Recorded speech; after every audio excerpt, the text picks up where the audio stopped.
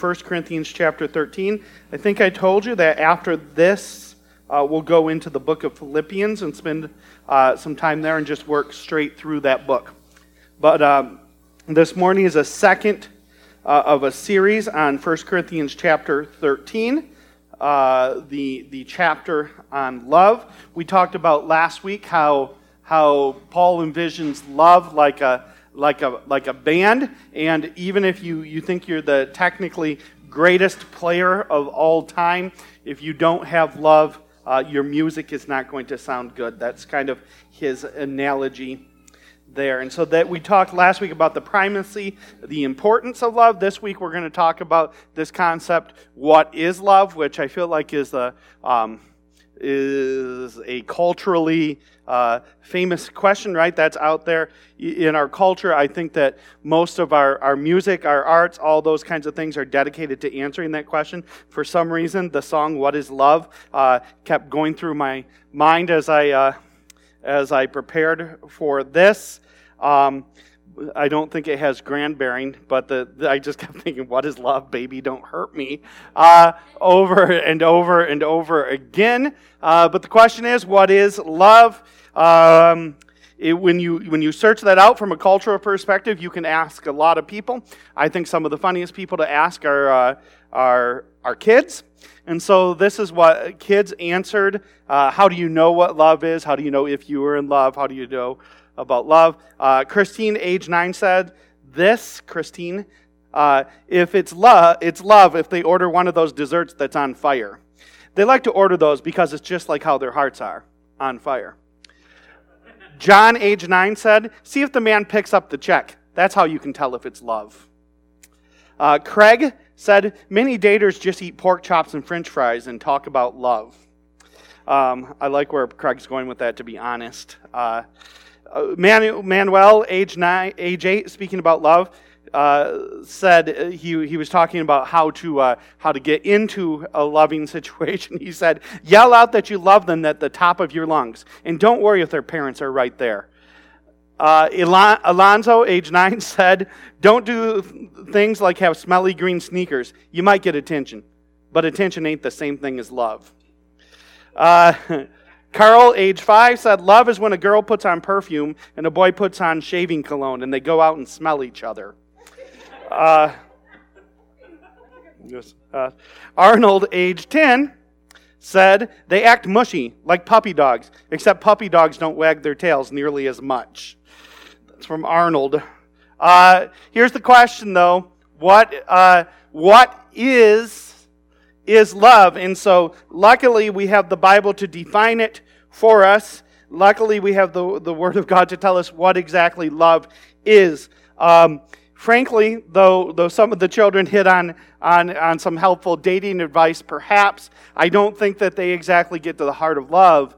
And I'm going to suggest that our culture, for all of its songs about love, for all of its conceptions of love, for all of its movies about love, doesn't get to the bottom of it either. And so, let's just jump for a moment into the verses. Verse 4 in chapter 13 says this, love is patient, love is kind, love does not envy, it is not boastful, it is not arrogant, it is not rude, it is not self-seeking, it is not irritable, does not keep a record of wrongs. Love finds no joy in unrighteousness, but rejoices in truth. It bears all things, believes all things, hopes all things, endures all things.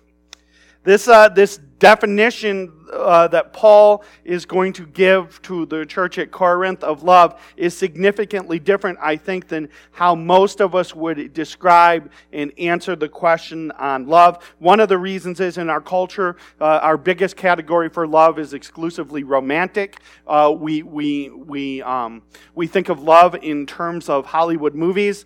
We think of love in terms of what happens on TV. We know this, that in almost every movie that's made in our culture, from Disney movies to Marvel superhero movies, meaning Disney TV shows for little kids, to Marvel superhero movies, that they always add in a love interest or a love scene. Our culture loves to pursue the concept, or loves to binge at least on the concept of what love is. So even This morning, a Disney show was on. I assume this Disney show was made for preteens, kids in kind of that 8, 9, 10, 11 age group. And one of the key themes as you watched it was about a boyfriend and about this concept of love. The same is true when you're watching a superhero movie. I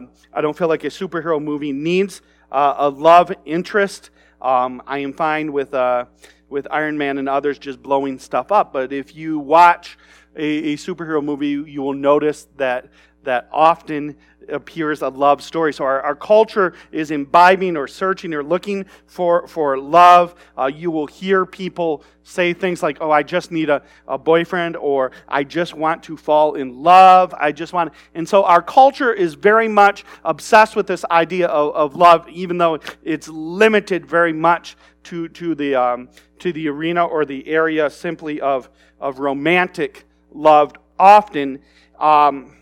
I say that to say this, is that I'm thankful that we have a biblical definition of what love is, because I think it's corrective to what culture has told us, what culture suggests to us, and it's helpful. So I would say, just before we kind of dive into the middle of the love definition, I'd say just one thing, is that this accounting of love, this talking about love here in Scripture, I am reminded that to love seems to be the center, or the central way in which those who are followers of Christ demonstrate and live out their following of Jesus. Paul puts it right here. Remember, we talked about last week, this is in the midst. This chapter appears as a sandwich between two deep theological arguments, theological discussions. It's written to the church at Corinth that had all kinds of issues, all kinds of problems, all kinds of things that they did that were sort of screwed up.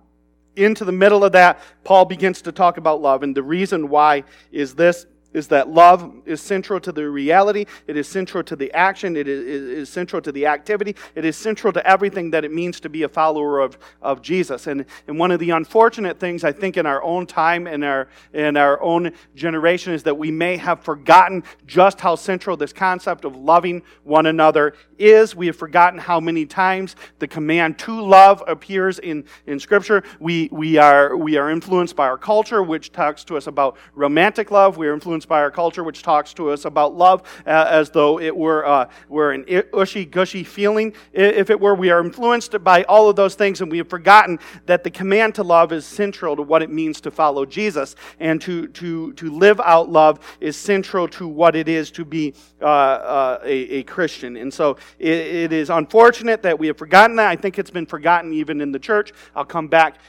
to why on that in a minute. But let's define love, because I think that'll be helpful. Paul begins with this by simply saying love is patient.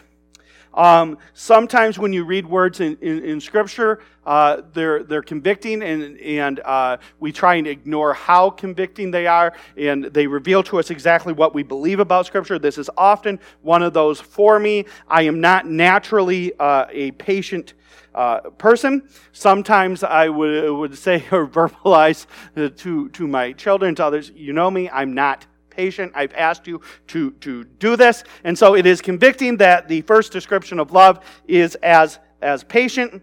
I would just make this note that while I think the concept of patience that I was just talking about is going to be covered elsewhere, this use of the word patience almost means something more like this. When you love, you do not just blurt things out impetuously.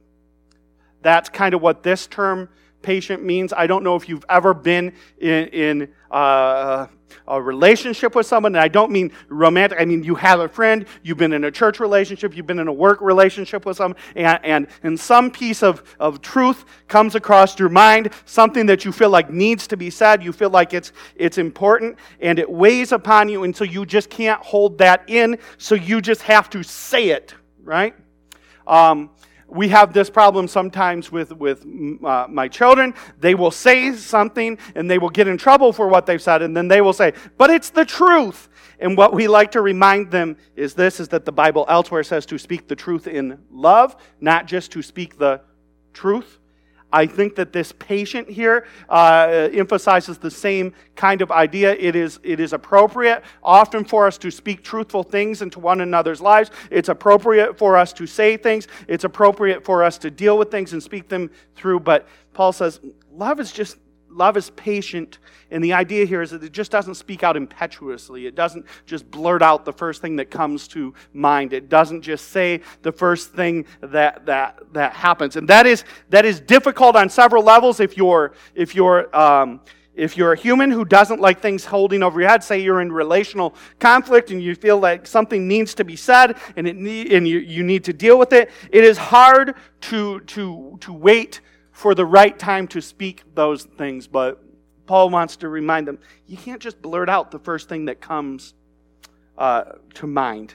That seldom goes well. Love, building on that, so love just doesn't blurt out impetuously. Love is kind. The word kindness in our culture tends to evoke, I think, pictures of kind grandfathers and kitties, it has that sort of feel, but there is a deeper, more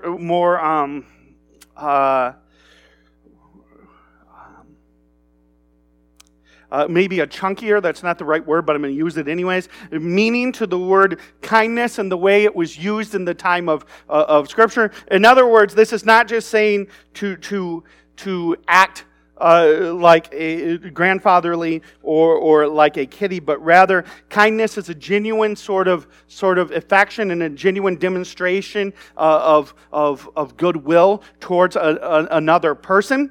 And so love is patient, love is kind, love does not envy. All of these, as they build, they become more and more difficult, and they're going to get to a point. Envy means what you think it means. Envy, you would not think it does, but envy comes into our interpersonal relationships, both in the church, outside the church, in our homes, all the time, right? In a marital relationship, it could be about division of work, division of chores.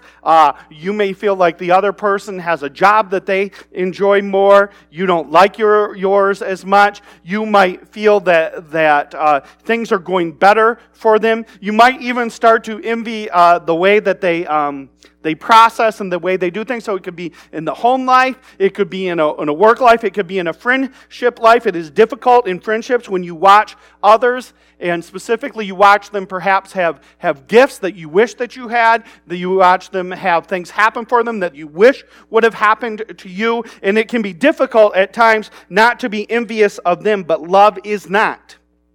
Love is not boastful. It does not spend its time. We talked about this last week, about the concept of humility and the concept of when we're loving, we don't speak out in arrogant sort of ways, which is the next one. It's not boastful, meaning that we need to, this goes back to being blurting out. Sometimes you need to have sensitivity to the things that other people have experienced and other people are going through. And it is not loving to constantly be speaking of yourself or talking about yourself.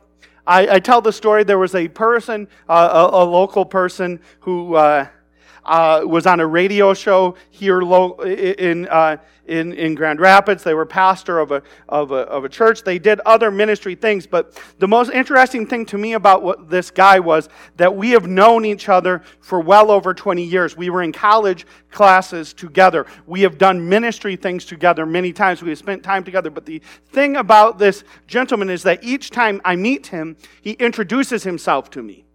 And the reason I've always believed that he introduces himself to me was that in his head there's no room to learn other people's names because it would take time from thinking about himself. He is honestly one of the most boastful people I've ever met. He has spent a good portion of his time. We used to we used to frequent the same sort of coffee shop, and it would be sort of regular that he would be in there with people, and under the guise of explaining his ministry, it would be a boast fest about himself. And I don't think that we have a lot of that, but I'm bringing up an extreme example just to say that love does not spend all of its time talking about itself, right? And so if you're going to be loving, you need to learn to spend time not thinking only about you, and you need to learn to spend time hearing about others. And so love is not arrogant, that builds on the same one. It is not rude. It is not self-seeking. It is not irritable, and it does not keep records of wrong. So I want to sort of take those as a group. They mean what you think they mean.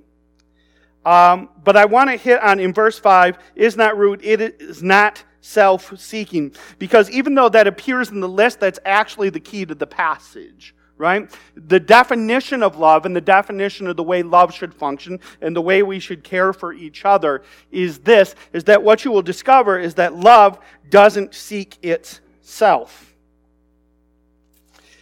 That is the most difficult aspect of love in general. And that is the place where it is most different from our culture in general. I said to you earlier that Hollywood talks to us about love, and Hollywood shows us movies about love or TV shows about love. And the idea is that everybody should want to be in love, and being in love is defined as this nebulous, emotional, ushy-gushy sort of feeling. And the idea is that what you need is to be in love because that will fulfill you. And so there is a self-seeking nature. If you think about every movie you've ever seen about love in general, there is this concept of mutual self-fulfillment. If I could just be in love and get someone to love me back, then we would be mutually self-fulfilled. Then I would be happy, they would be happy, and everything would be perfect. And that seems perfectly logical, and yet it is not the definition that Paul gives of love. When he says to the Corinthians that it is not rude, it is not self-seeking, it is not irritable, the idea of all of these definitions of love is wrapped up in this, is that love is not predominantly about how I get my needs met. Neither is love in this passage. Neither is the idea that if you give love, you will get love, and there will be a mutual thing and mutual fulfillment. Also not in the passage. In fact, as I think about love and the way love functions in the passage, when I think about the way love should function in Scripture, I do believe that you should seek to love, but I am not convinced at all that you will find from love the kind of emotional fulfillment that has been shown us in Hollywood. And perhaps you will, and I am not being negative on those things. All I'm saying is that it seems to me that the motivation to love in Hollywood, the motivation to love in our books, the motivation to love in our culture is based 100% on this concept that if you love, there will be a mutuality. You give love to receive love. Paul does not make that point in the passage. In fact, he's making sort of the opposite, because giving love to receive love is a self-seeking action. In the passage, he says love's not self-seeking. It's not rude. It's not irritable. It means exactly what you think it means. It is easy on the emotional level, and this is simply talking about mutuality. If love is viewed in the terms of mutuality, I give you love, you give me love, we each get mutually fulfilled, and it's wonderful, then we're going to have a big problem with this reality, because it is easy to be irritated by others.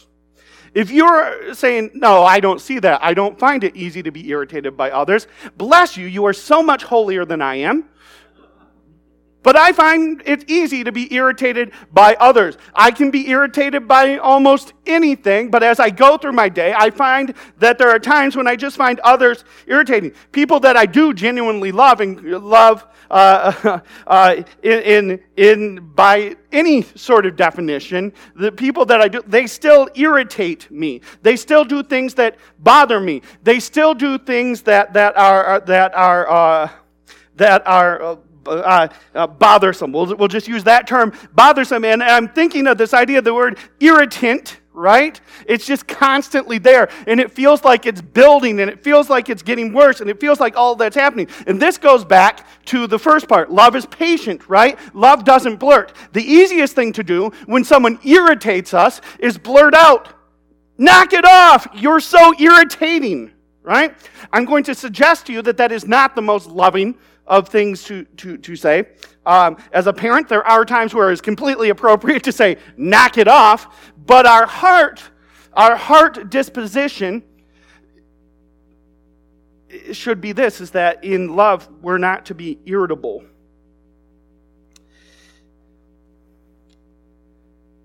Churches are full of people that are irritable,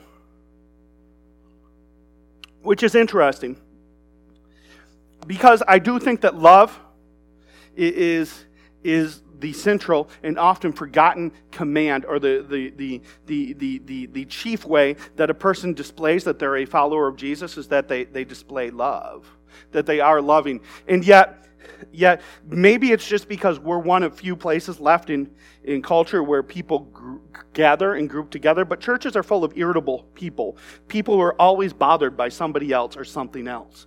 Well, those people did that, or they did this, or can you believe that, or did you see that? And we live in a social media culture right now, and I feel like the social media culture adds to our irritableness. Well, I'm irritated. Let me take to the internet and subtweet that. Subtweet, as a parentheses, means let me write some sort of status that's attacking a group of people, but I won't say their name. Let me be passive-aggressive, and it's easy to do, right? It's so simple. It's at our fingertips, and I feel like we live in an irritable time, but I would suggest this, that the church ought not to be the most irritable place on earth. It's not rude, it's not self-seeking, it's not irritable. Keeps no record of wrongs, right? It would be easy to go, well, that person did me wrong this way, and I'll forgive them, but I won't forget that. And so we might forgive them, but we keep track of that wrong. And then the next time they do something that we view as wrong, we keep track of that. And then the next time that they do something that we perceive as wrong, we keep track of that. So we might forgive them the first time, but what we're doing is we're keeping a record, or we're essentially amassing evidence against them so that we can act as a lawyer and a judge in our own internal case to make an argument with ourselves for why we're not responsible for loving that person. Well, I would love them. I wouldn't be irritable with them, but did you see what they did? Did you see how they acted? Did you see how they are? By the way, this passage is intended to build perfectly upon itself. So when Paul talks about not being rude, not being irritable, and not keeping a record of wrongs, it goes back to when he says love is not arrogant or boastful. Because the reason we start to think about what other people did and we focus on what other people do is because we are not able, because of our own arrogance, to stop and take a look at what we do. And every time when I hear long descriptors of other people's problems, or when I catch myself making long descriptors of other people's problems and what other people have done and why I'm angry at them and why they shouldn't have or why did they, the reality is I am just emphasizing that I have not yet learned to not be arrogant. I have not yet learned to not be irritable. Because when I live in a they world, focusing on what they do or what that person does, it is an example that I have not yet learned to love.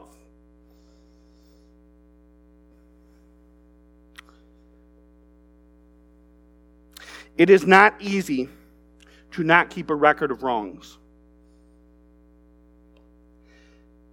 It is not easy in life to watch a person do something, and if we take it out of the church realm and take it into real life, if you've ever been wronged or hurt, or anyone's ever transgressed your trust, It is not easy then to not keep a record of the fact that they've transgressed your trust. And then you're trying to be in a relationship and they're saying, well, do you trust me or allow me to do this or can I do this? And you're thinking the whole time, but don't you realize what you did? Don't you realize how you acted? Don't you realize how you've been? And so we live in this constant internal argument where, again, we're playing lawyer and we're trying to use our own protectionistic methods, our own heart to be judged. And so that person wronged me. That person did it. And I want to trust them, but can I trust them? The reality of this passage is this, is that it is not interested in the kind of mutuality that we see in our culture. And in our culture where we look for mutuality when showing love, it is easy for us to say, well, they did this, how can I trust them again? They will just hurt me again. That may be a perfectly logical and a perfectly true statement, but it is not a description of the way biblical love seems to function in this passage. It doesn't keep a record of wrongs. It can be difficult in your marriages, in your parenting, in your church life, in every bit of you to not have a list of wrongs that people have committed against you. And your list of wrongs may be perfectly legitimate. You go, that's legitimate. That happened. And your emotional struggle. How do I learn to deal with this again? Might be perfectly legitimate. What does not seem to be legitimate for Paul is the idea that you are freed from being loving towards the person who wronged you. In fact, he says it's not keeping a record. You remember elsewhere in Scripture it says, if you, O Lord, kept a record of wrongs, who could stand? Right? See, we're Jesus followers, and we'll get into this in a minute, but we're Jesus followers, and we're called to follow Him in not keeping a record of wrongs.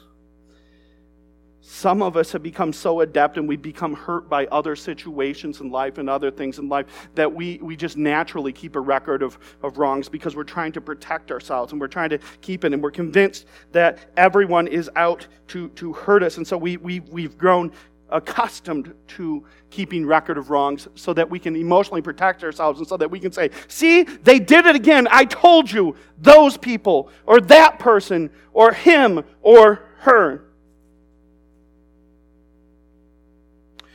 We're adept at doing it, but it doesn't free us from the biblical command to not do it.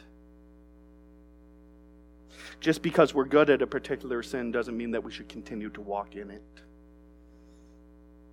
Verse 6, love finds no joy in unrighteousness, but rejoices in truth.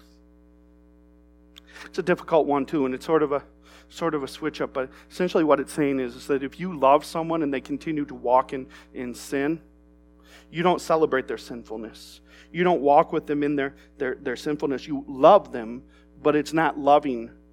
It's not loving to continue to allow them to walk in unrighteousness. This goes back to chapter 5 in 1 Corinthians. There's a man who's in the congregation who's dating his stepmother. He's essentially taken his father's wife. And so the church was sort of celebrating it. They thought they were cosmopolitan. They thought they were developed and they were allowing it to go on. And so Paul says, but love doesn't find joy in unrighteousness, but rather it rejoices in the truth. It rejoices in the right thing. If we love one another, we also want what is best and what is right and what is good for one another. And so we don't rejoice in unrighteousness. We don't find joy in it. We don't celebrate it. We don't ignore it. But it rejoices in the truth. It says this, and it bears all things, believes all things, hopes all things, endures all things.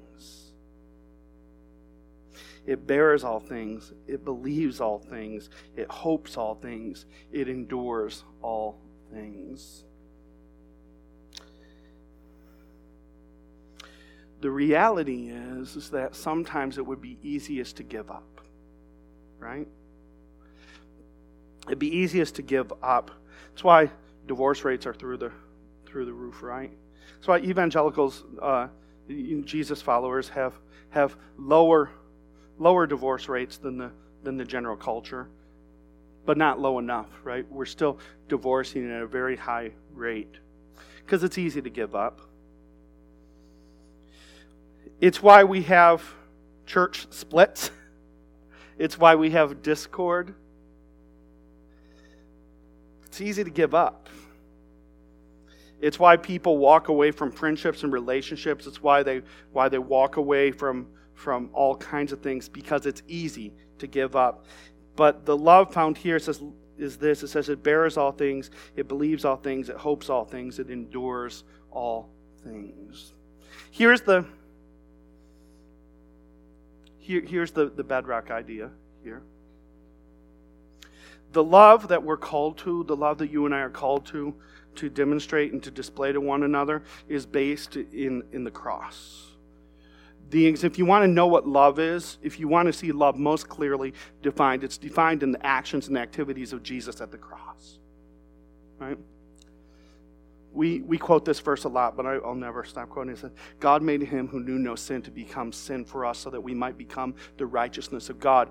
And so that is a theological description of a physical reality, which is this, is that Jesus Christ, who knew no sin, who was God before time began, became a human. He became incarnate. He became a man. He lived exactly as we did. He was tempted as we were. He struggled as we do. He went through the hurts and pains that we have as a human, and yet he did not sin. Therefore, he was not under the wrath of God. There was no reason for a man such as this to be punished. There was no reason for a man like this to be hurt. And yet Jesus, both in historical reality and in implications, was punished by being put to death on a cross. The Roman, the way the Romans put people to death. So his hands and his feet are nailed to a cross. He's beaten literally within an inch of his life. They put a crown of thorns on him. They strip him naked. They spit on him. They torture him, and they kill him on a cross. If you're looking, though, for a description of what love is, it doesn't seem like it, and it's not romantic like Hollywood, but that's your description of what love is. Every description, every understanding of what love is must begin at the cross. If you want to love, learn who Jesus is. If you want to love, learn what Jesus did. And understand this, that the example of love we have, and why Paul is talking like he's talking, is that Paul clearly understands what Jesus has done for us. He understands how Jesus has loved us. And because Jesus has loved us in this way, he calls us to love others as Jesus would. So, how did Jesus love you? He loved you by never sinning on your behalf.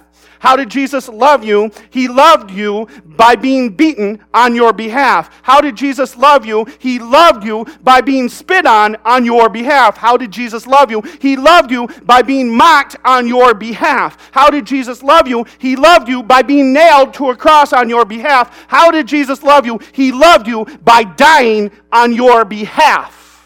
The question is, what then did Jesus receive from that? Where is the mutuality? I am here to tell you there was no mutuality in that. You had nothing to offer Jesus for his death on the cross. You had nothing to give Jesus for his beatings. You had nothing to trade with Jesus for the mockery. You had nothing about you that could earn even a modicum of the love that was contained in each drop of blood that he shed. You gave nothing to Jesus. Jesus gave love to you. There is your example of what love is. And that is at the center of this passage, so that when it says love is patient, consider how Jesus was patient with you.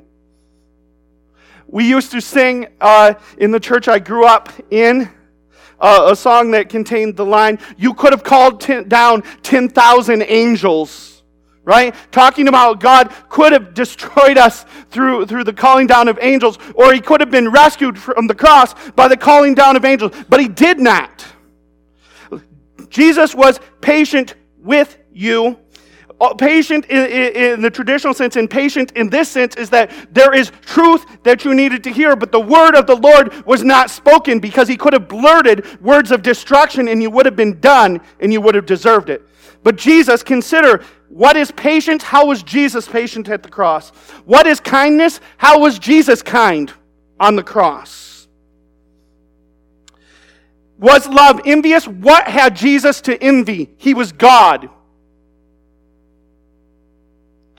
Was love boastful? Jesus had every right to boast. I say again, he was God. Jesus was not arrogant. Philippians says this, who being in very nature, God did not consider equality something that he had with God, something that he had to grasp after. He didn't have to. He was God. It is not irritable. You and I should think, I was going to say our lucky stars, but what a foolish thing to say in the church and with this reference. You and I should hit our knees and praise Jesus daily that he is not irritable towards us. If you think that you have met an irritating person in church, you need to go home, spend a few minutes alone, and ask Jesus exactly how irritating he, who is sinless, who is perfect, who is righteous, ask him how irritating he might find you. We are irritated with one another all the time. And we're just a bunch of sinners passing around our own sinfulness. Do you think maybe Jesus would have had right to be irritable with us? Thank Jesus that he was not. He kept no record of wrongs. I said it earlier. Thank you, O Lord, that you keep no record of wrongs. If you kept record of wrongs, who could stand? The answer is no one. Love finds no joy in unrighteousness, but rejoices in truth. He found no joy in unrighteousness, and to rescue you from your sinful behavior and for your sinful your sinful heart and your sinful nature, he died to rescue you. It bears all things. Jesus bore a cross. It believed all things. Jesus did not give up on you, but rather he chose to rescue you. It hopes all things. In this case, Jesus does not have to hope in the sense, but it means hope is a confident expectation. Our hope is in the hope of glory, the living Savior. It endures all things. What did it endure? It endured the cross. And so, what is your example of what it means to love? The cross of Jesus Christ is your example of what it means to love. And so, in our culture, we think of love as mutuality. In our churches, we have stopped using the term very much, love one another, and we've started to use the term community. And I do believe in community, but the interesting thing about seeking community with other believers is that it's based in mutuality, right? We get into huddles and we mutually encourage each other. We get into larger groups and there's mutuality. And I believe in community, but community is different than love one another. Because the reality is this, is that love is not always mutual. And because love is not mutual, does not mean that you are not still commanded to do it.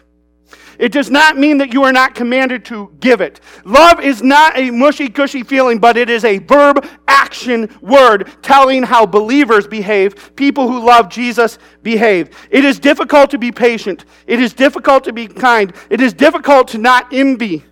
Right? Sometimes you're in situations where your home life or your life elsewhere is going horrifically, and you start to envy other people's homes. Lack of love can cause all kinds of things. Here is what I'm convinced of, though, is that the call to love is at the center of what it means to follow Jesus. It is not easy to make a decision to say, I'm going to love. And I don't know that if I'm ever going to receive this love in return. It is difficult to make a decision that says, I'm going to love, and ultimately this love might hurt me. It is not easy to make a decision that says, yeah, I will love him, though he hurts me, though he hates me. Not just as a parenthesis, I'm not talking about abusive situations, that kind of thing. I don't want you to hear me say to stay in abuse, but I do want you to hear me say this.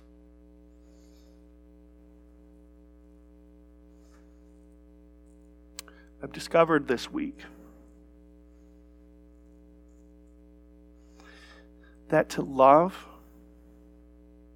is a command, and the mutuality of receiving love back is not a promise. And it is sometimes hard to walk in that place where you go, man, haven't I given you everything? Didn't I love you? Didn't I give you this? Didn't I give you that? Didn't I give you me? And to watch that not be returned can be difficult. That can hurt.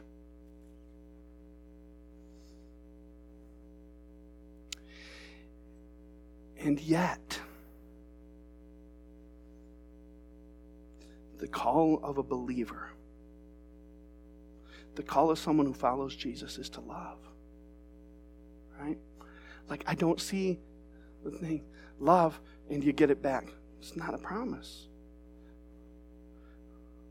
I don't know that love's even a good investment account, right? Like, if you invest in it, it's going to return. I live life and I read Scripture and I realize this, is that we love as followers of Jesus because it is the right thing to do. Not because it feels good, not because it doesn't hurt, not because it's easy, not because they love us back, not because someday it'll all make sense and it'll all be worth it. There's a sense in which Christ comes in glory that'll be true, but in this lifetime, I just don't know that those promises of love will ever come to fruition, but I am convinced of this, that the call to love is right there in the middle of 1 Corinthians because it is how Jesus followers are called to behave.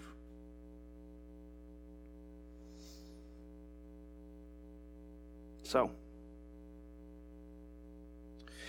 in the church, what would it mean to love one another, really love one another? Well, it means forgetting about ourselves, and that's the most difficult thing because we want mutuality, we want recognition, we want all of those sorts of things. And so, in a perfect world, all of those things should be given. But the reality is that Jesus hasn't returned yet, and this world's not perfect. So sometimes things just stink. Right? Sometimes the person you sit next to in church or the person you talk to, that person's going to fail you. You find the verse where it says, hey, if that person fails you, 1 Corinthians 13 doesn't apply, then I'd love to look at it. Sometimes they're going to hurt you. If you can find me a verse that says where they hurt you, it doesn't apply, let's look at it. Sometimes it's going to be worse. Sometimes they're going to be cruel, and they're going to be terrible, and they're going to be awful. And it would be easy then just to go, well, they're jerks, I hate them. And even then, Scripture calls us to love. It calls us to love. It calls us to love. In your relationships at home, you know this, husbands, wives, right? It's easy to be irritable. It's easy to be bothered. It's easy to be disgusted. It's easy to be upset. It's easy to feel like you're doing more than the other person or pulling more of the weight. It's easy.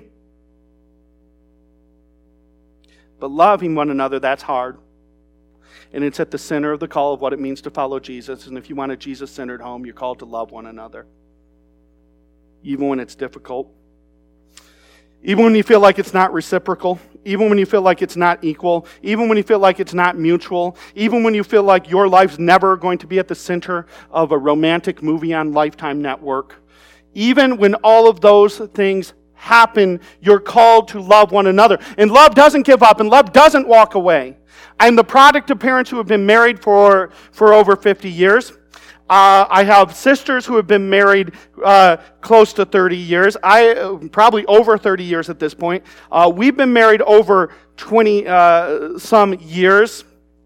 And I'm the youngest of 5, and all of us have been married over 20 years. And people go, so what's the great marriage secret? There really isn't one, but here's one of the things we knew entering into marriage is that divorce was not an option. Giving up was not an option. And so we had somehow learned one of the important parts of love in 1 Corinthians through the home life. And so I would say this to you, you can be assured that I am no less irritating than any man who has ever been divorced. I'm no less annoying than any man who's ever been divorced. I'm no less sinful than any man who's ever been divorced. I am no less of anything than any woman has ever walked away from. That is a reality. And yet I have been married coming up on 22 years because my wife has committed in a 1 Corinthians 13 way to love me and stick with me. And in your home, I want to challenge you. Stay, fight, work, love. Don't be irritable. Don't be rude. Don't walk away. Don't keep a record of wrongs. Don't be adding to the list. But always hope. Always hope.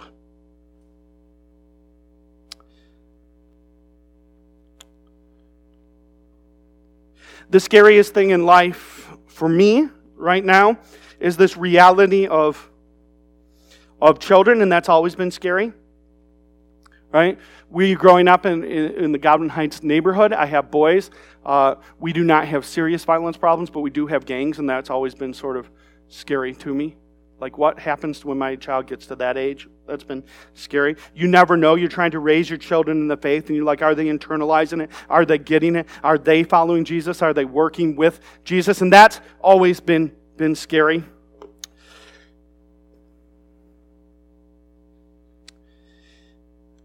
And then we did that thing that sometimes is glorified, as though the people who do it are heroes, and as if it's a good story. But we did that thing where we adopted. And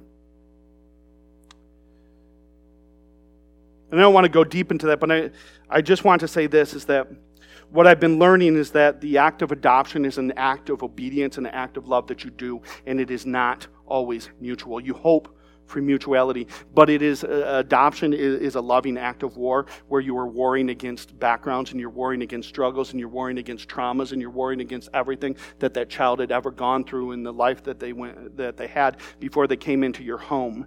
And so oftentimes you're getting a child who's experienced so much trauma, so much anger, so much angst, so much neglect, so much abuse, that you bring them into your home and you start to display love to them. And the reality is that they can't even perceive that love accurately at any time. They can't even feel it. And so the reality is that you're trying to love someone that someone else has not loved and is already damaged and already hurt. And so what I have discovered and what I know is this, is I believe this. I will say to you that adoption is the right thing to do. Adoption is a holy thing to do. Adoption is a good thing to do, but adoption is a loving act of obedience. It is not a way to fill your need for mutuality in return to love. And that is a reality that I'm walking through. And I'm not trying to give you a negative view on things, but I would just like you to hear this, is that this brought this passage home to me this week, is that because of the sinfulness of the world, somebody else took a child and for the first 7 years of their life broke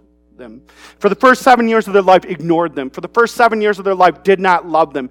And so that when you come along, and we sometimes have these grandiose or grand ideas of being heroic, when you come along and you're the hero and you go, come into my home, my love will fix you.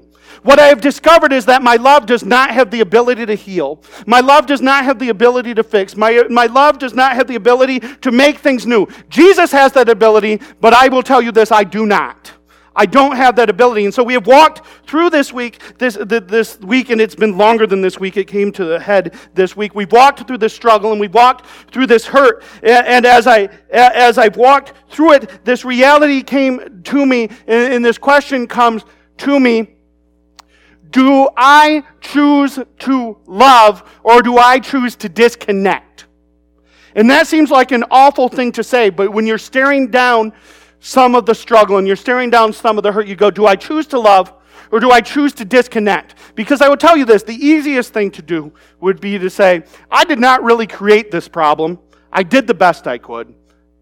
What am I getting out of this? I'm going to disconnect.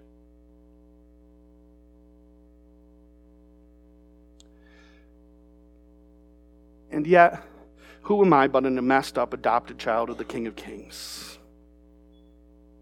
Right? I have an earthly father, thank goodness he was good. But I also have a heavenly Father who chose me, who loves me, who adopts me, who declares me his own. How much mutuality do you think my heavenly Father's ever gotten from me?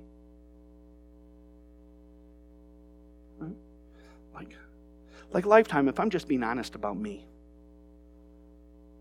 what have I really given to him?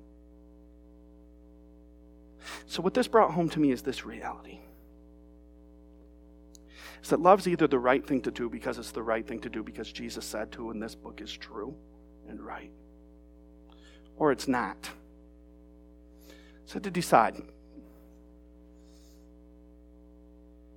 My decision is this: I'm the adopted son of the God Most High. I'm a rebel to his cause. I'm a hater of his ways. Though he loves me, though he gifts me, though he cares for me, I wake up every morning and I sin against him. Though I could walk with him, I often don't. Though I could talk with him, I often don't. Though I could grow in him, I often don't. Though I should walk with him, I often walk away. Even though he has loved me, he's cared for me, he's promised me all these things, I have been a rebel.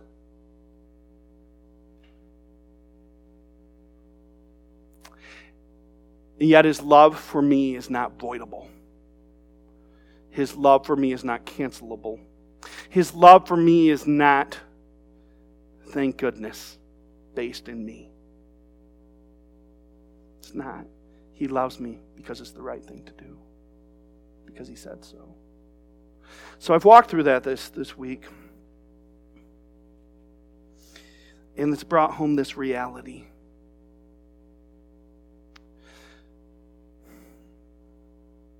That we all think ourselves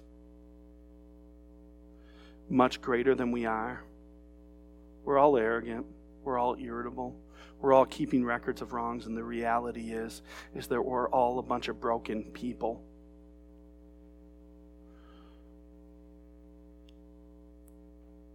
And at the end of the day, if a loving God can love me, though he's perfect, and I'm so not, who am I to refuse to love anybody? Who am I to refuse to love you? Who am I to refuse to love people who hurt me? Didn't I hurt the Father? Who am I to refuse to love those who in my head I think don't deserve it? What do I deserve?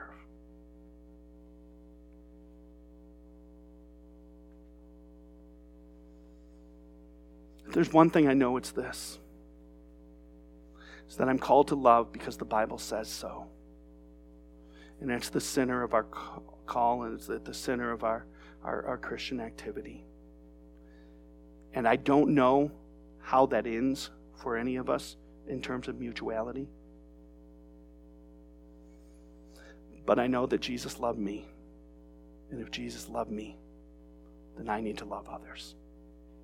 And if Jesus loves you, you need to love others. That's our call.